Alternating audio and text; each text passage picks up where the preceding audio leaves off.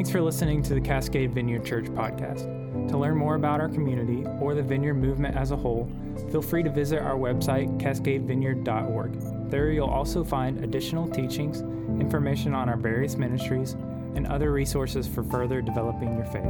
We'd love to have you join us for worship. Enjoy this message.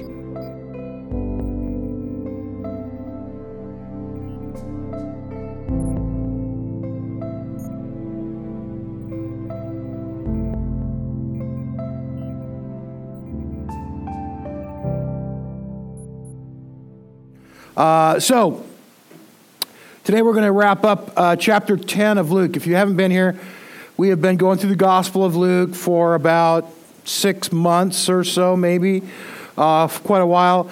This will be actually our last message in Luke for a little while. Next week we'll do something Thanksgiving related. During the month of December, we'll talk about Advent a little bit, and then we'll come back to Luke in January.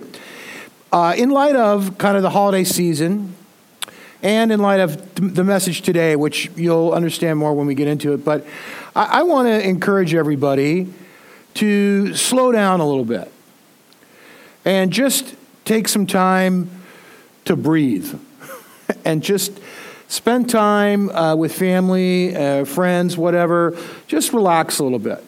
I think sometimes the holidays become sort of a stressor because of everything that we have to do, and there's so much extra activity, hosting and cooking and shopping and whatever, all that stuff. So just allow yourself to take a little breather and relax a little bit. With that, in Luke chapter 10 today, this is another pretty familiar passage. Most of us have read or thought about this story at one point or another. It's the occasion of Jesus visiting the home of Martha and Mary. Martha, Mary, and their brother Lazarus are involved in several different passages. 2 or 3 times they show up in the Gospels. They were friends of Jesus. In the Gospel of John, it said that Jesus loved them. They were a family that he knew well and stayed in their home at different times. At one point, you remember Jesus, oh, well, hi. Thanks, man. It's a good son-in-law. Lazarus got sick, and the girls, his sisters, sent word to Jesus to come.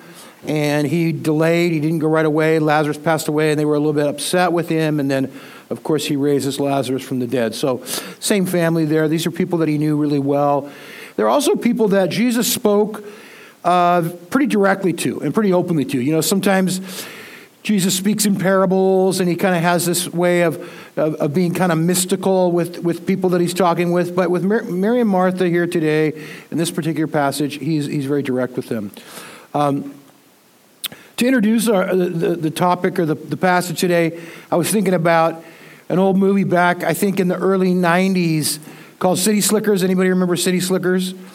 Billy Crystal and a couple of his buddies are sort of New York executive types, and they want to get away, so they go on this cattle drive. They go out west, and they're going to go on this cattle drive, and they meet this old cowboy, this kind of crusty old cowboy named Curly.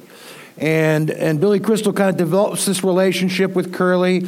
And at one point towards the end of the movie, Curly says to Billy, I know the secret of life. And he says, you know the secret of life, what is it? And he goes, it's the one thing. If you can go to that, there it is, the one, that's Curly. He's a crusty old guy. He says, the one thing. And Billy goes, well, what is it? What's the one thing? He goes, I can't tell you. You got to find out for yourself.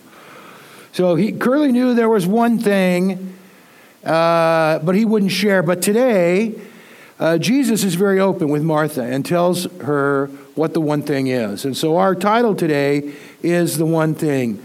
And I want to read our passage together, and then we'll pray, and then we'll kind of take a look at it. So if you go to it's already there. Look at that.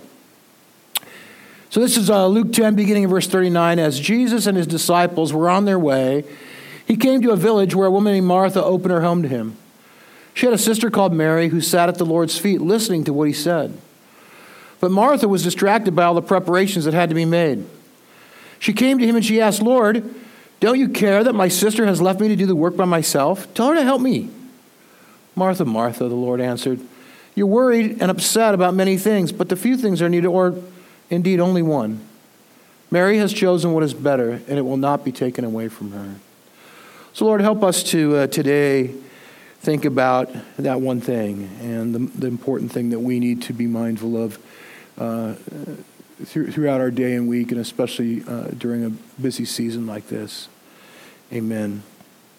I don't know about you guys, but the person that I identify most with in the story is Martha. Honestly, I like to cook. Some of you have been over and you know that, but I also don't like it when things are messy and undone. And so I have a tendency to kind of do stuff.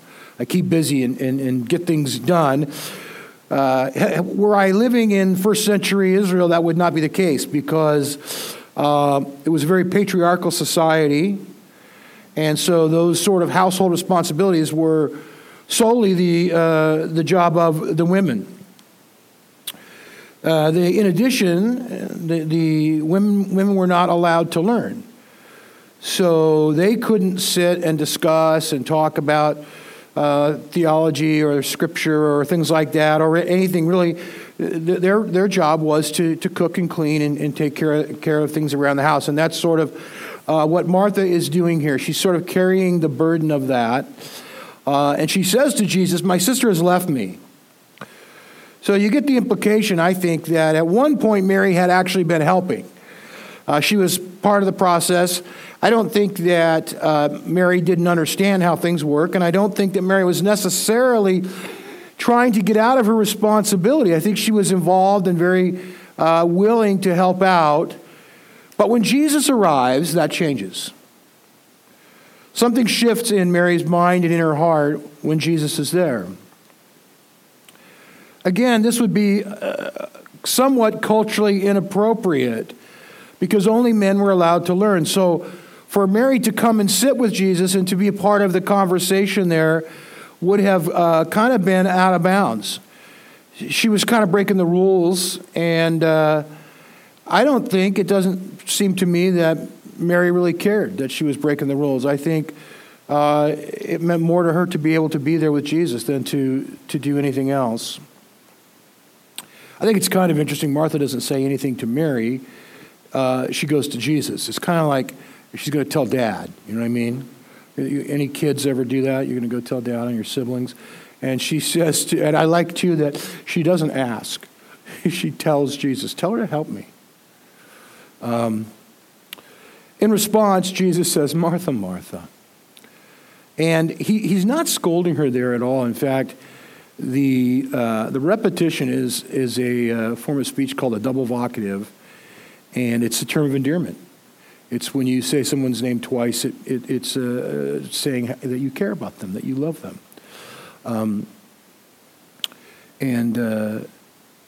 He doesn't tell her, "Hey, you're wrong," or "you're out of line," or anything at all like that. She's doing what's expected of her, and she knows that, and Jesus knows that. So very lovingly, he says, you're worried about a lot of things. Anybody relate to her? I think the profound thing about this story is that Martha is everybody. We all have a tendency to worry about a lot of things. We worry about things that we can't change and do anything about. Sometimes we run around trying to cover all the bases and get everything done. And Jesus says Mary chose the better way. Really what Jesus is doing here, there's two things that are happening. He's inviting Martha into the situation that he and Mary are in, just to come and be with him. And two things are happening. One is that he's being anti-patriarchal. He's breaking that sort of patriarchal sort of wall or barrier inviting these women to come and be part of this process of learning and growing in the Lord. But in addition to that, he's also just inviting her to come and to sit and to be with him. We have a tendency to live in a very Martha-like culture. It's very busy. And there are always lots and lots of things to do. Dating back as far as like the 30s and 40s, there was always this idea that technology was going to make life simpler for us. And there were even different companies that were creating inventions and appliances and things that were supposed to make life so much easier. And they were going to give us so much more time. So there's a couple of those here. If you want to look at some of these, go ahead. You can't see very well. This gal here, she's got a book and she's got a little snack and then she's got brushes on her feet. So she's mopping the floor while she's reading. So it's really quite good. Go. There she is again. Now you can see she's got a little attachment on the front of the broom. Lifts the rug up so she actually is sweeping things under the rug. It's very helpful. Not to be outdone. Go ahead, one more here. There's Dad. He's out sweeping up some dirt, but you got a shovel so you can shovel the dirt, and then the broom's attached to the shovel so you can sweep all in one movement. Don't need to go twice. Very cool. Ladies, that little handheld blow dryer you have today, no. This thing right here will dry your hair in seconds. It will also probably fry your brain, I think, but it's pretty cool. I think there's a couple more there. Oh, yeah, this guy. So we had not, when this came out, we were not doing space travel yet, but there was talk of it. Thought we could get to the moon. This guy invented a moon suit. It's got legs that fold out, so you can actually sit down in the moon suit without taking it off. And the hands are wrenches, so you can fix the spaceship while you're just out cruising around, whatever. That's pretty cool. This I love. This is my favorite.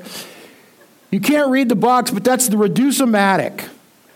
And so if you want to lose a little weight, you do not need to go to the gym, don't need to change your diet. Get the Reduce-O-Matic. It's a personal sauna. You just sit in that, turn it on, blow it up, and you're good to go. I think there's one more. Oh, come on. Oh, there you go. This is my favorite. This guy wants to smoke in bed, but he doesn't want to burn the house down. So he's got a little ashtray there. The cigarette is in the ashtray, and he's got this sort of hookah-like thing that goes up so he can smoke. He's also very concerned about time, so he sleeps in his suit. He's going to wake up in the morning, ready to go. He's got the wedgie pillow there to elevate his back, got the neck roll, the blindfold, and he's got that thing on his head, which I don't know what that is, but I'm sure that it's helpful. So all of these things were created, or many of them created. The prediction was technology was going to give us so much more free time. And by the 70s, and I remember growing up in the 70s, predictions were that technology would streamline life so much that we would have more leisure time. It would shorten the work week. Families would have more time together. Life would be so much easier because of technological advances. Well, that didn't happen, did it? Today, here we are with all kinds of technology and all kinds of gadgets that will do just about anything we want for us. I know people whose entire homes are automated. Everything, the lights, the heat, everything goes on and off at different times. It's all set up. They don't have to touch anything. So we do have technology. We do have stuff to help life become more easy. And we do have more time on our hands. And what do we do with it? We work more. That's what we do. We work more. Here's a few fun facts. This is a survey that was done of just American workers in different occupations, not one occupation. It was done in 2013. Participants were asked to rank their stress on a scale of 1 to 5. 1 in 4, 25.7% to be precise, said their stress was at a level 4. 4.9% said it was a 5 out of 5. Altogether, more than 70% of respondents ranked their stress at a level 3 or higher.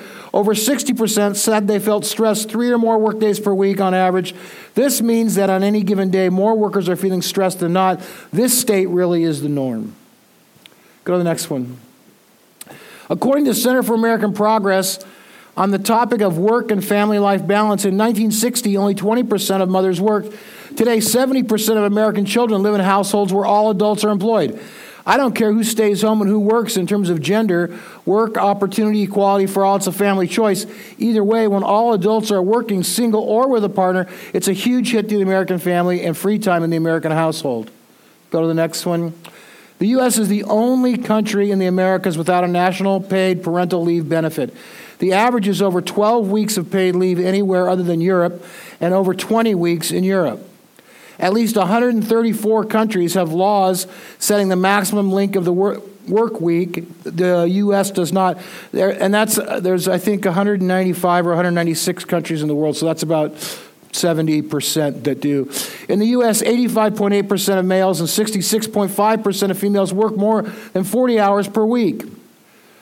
According to the ILO, International Labor Organization, Americans work 137 more hours per year than Japanese workers, 260 more hours per year than British workers, and 499 more hours per year than French workers. God bless the French. Using data by the U.S. Bureau of Labor Statistics, the average productivity per American worker has increased 400% since 1950. One way to look at that, and this is the point of what we said earlier, is that it should take only 1/4 of the work hours, or 11 hours a week, to afford the same standard of living as a worker in 1950. Or our standard of living should be 4 times higher. Is that the case? Obviously not. So with the advancement of technology and everything else that's happened over the years, the Martha culture has grown. In the 1980s, 1983, Time magazine ran a cover article, and it said, stress is the epidemic of the 80s. 1996, 13 years later, stress-related illnesses had doubled during that 13-year period from the 80s to the 90s. By 2013, when this survey was done, it was estimated that, I don't even know if I believe this or how to even take this, 75 to 90% of all doctor visits are stress-related. 75 to 90% of all doctor visits are stress-related. No show of hands, but let me just ask this question. Do you ever feel guilty just for taking a break? Do you ever feel like if you're not being productive, you should be doing something right now? We all do. 1 Timothy 6, Paul says that if we have food and clothing, we'll be content with that. That's what it says. If we have food and clothing, we'll be content with that. Seriously? I'll be the first to admit that I probably would not be content with food and clothing. I guess it depends on the food, but...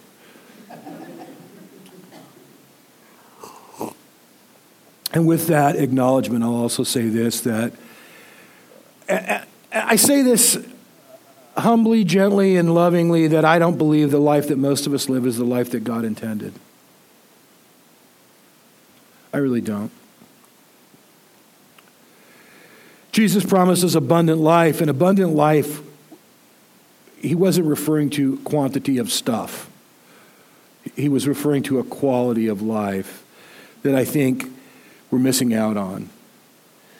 There's a better way. Mary said no.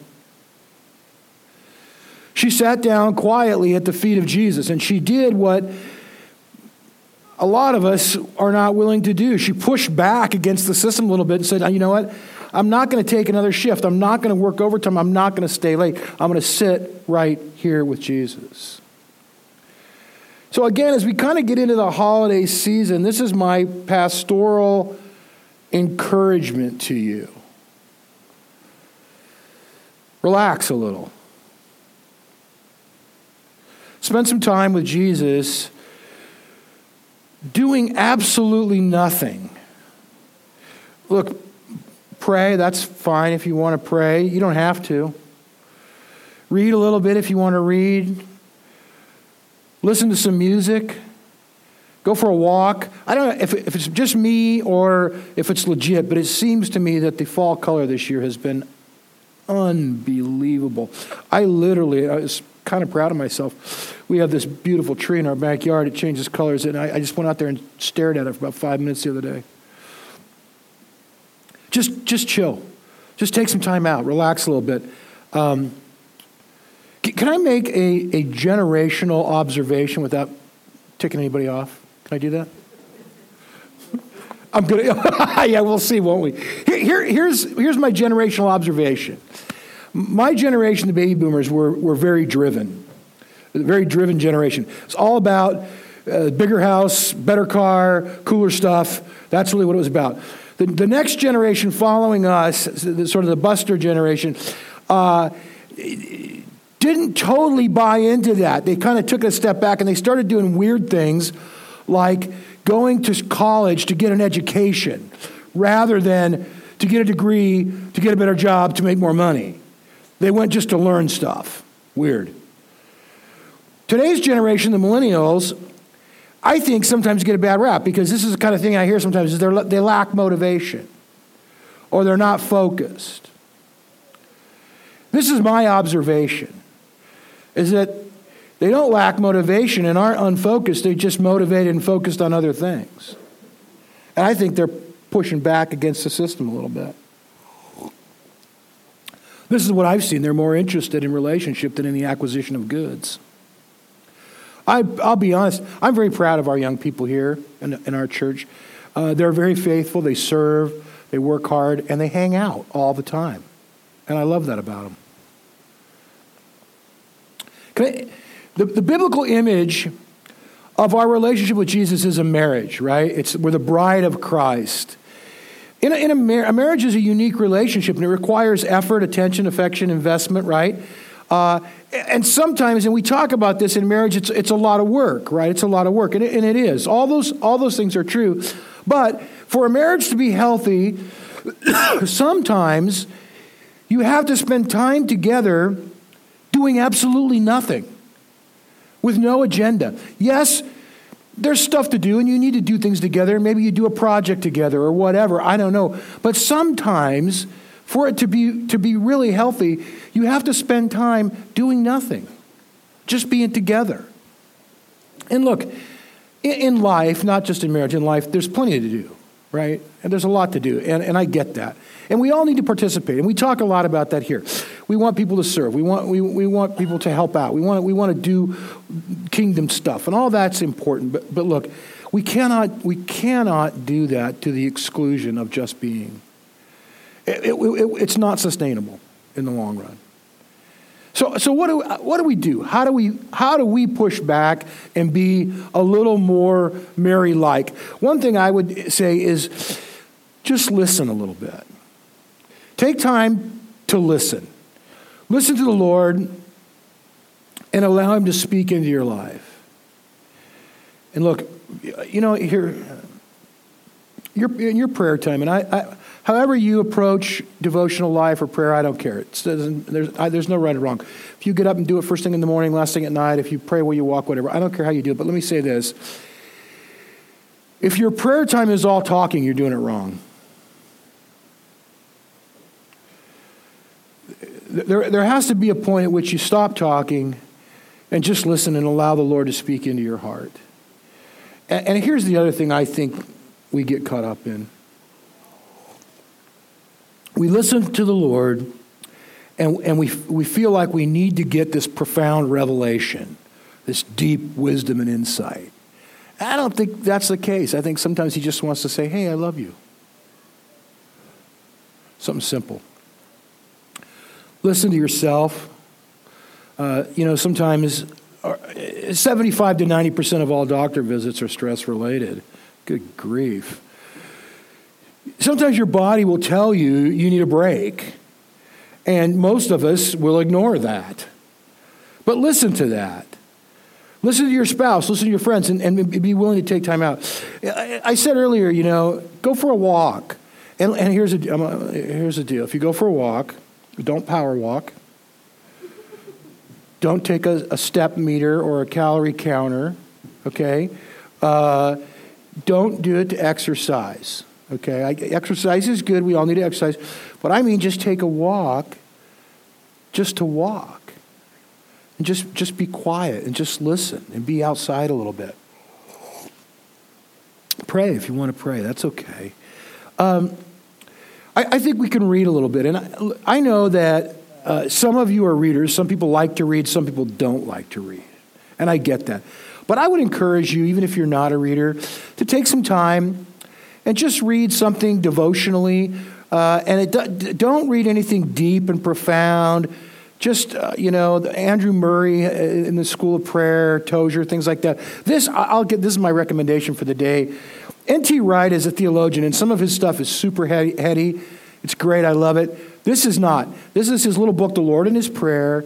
It is so good. It's so good. You could probably, it's like for old people, it's huge print. And so you could read the whole thing in a half hour, but don't. Just read a little section each day for a week or whatever. And just spend time in it and just let it soak in a little bit. I think, rest. Rest is so important. If you don't like to read, you can do what I do sometimes, which is don't read a book like this. Find something that's super hard to read and really, really deep, and then you read like 2 pages and fall asleep. That's my plan, to go to sleep sometimes. I'm going to read this because I know I'm not going to get very far. And just be willing to rest a little bit. Here's the thing. If you guys want to come back up, I'm almost done.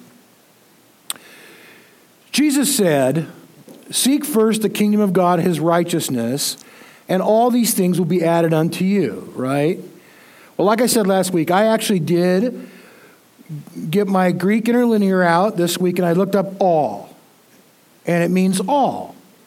Everything will be added to you. We don't need to worry about anything if we seek God's kingdom and His righteousness first. So why don't we stand? And I just want to say this.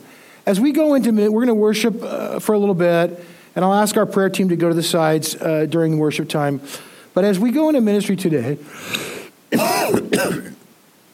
I think God wants to speak to some of us.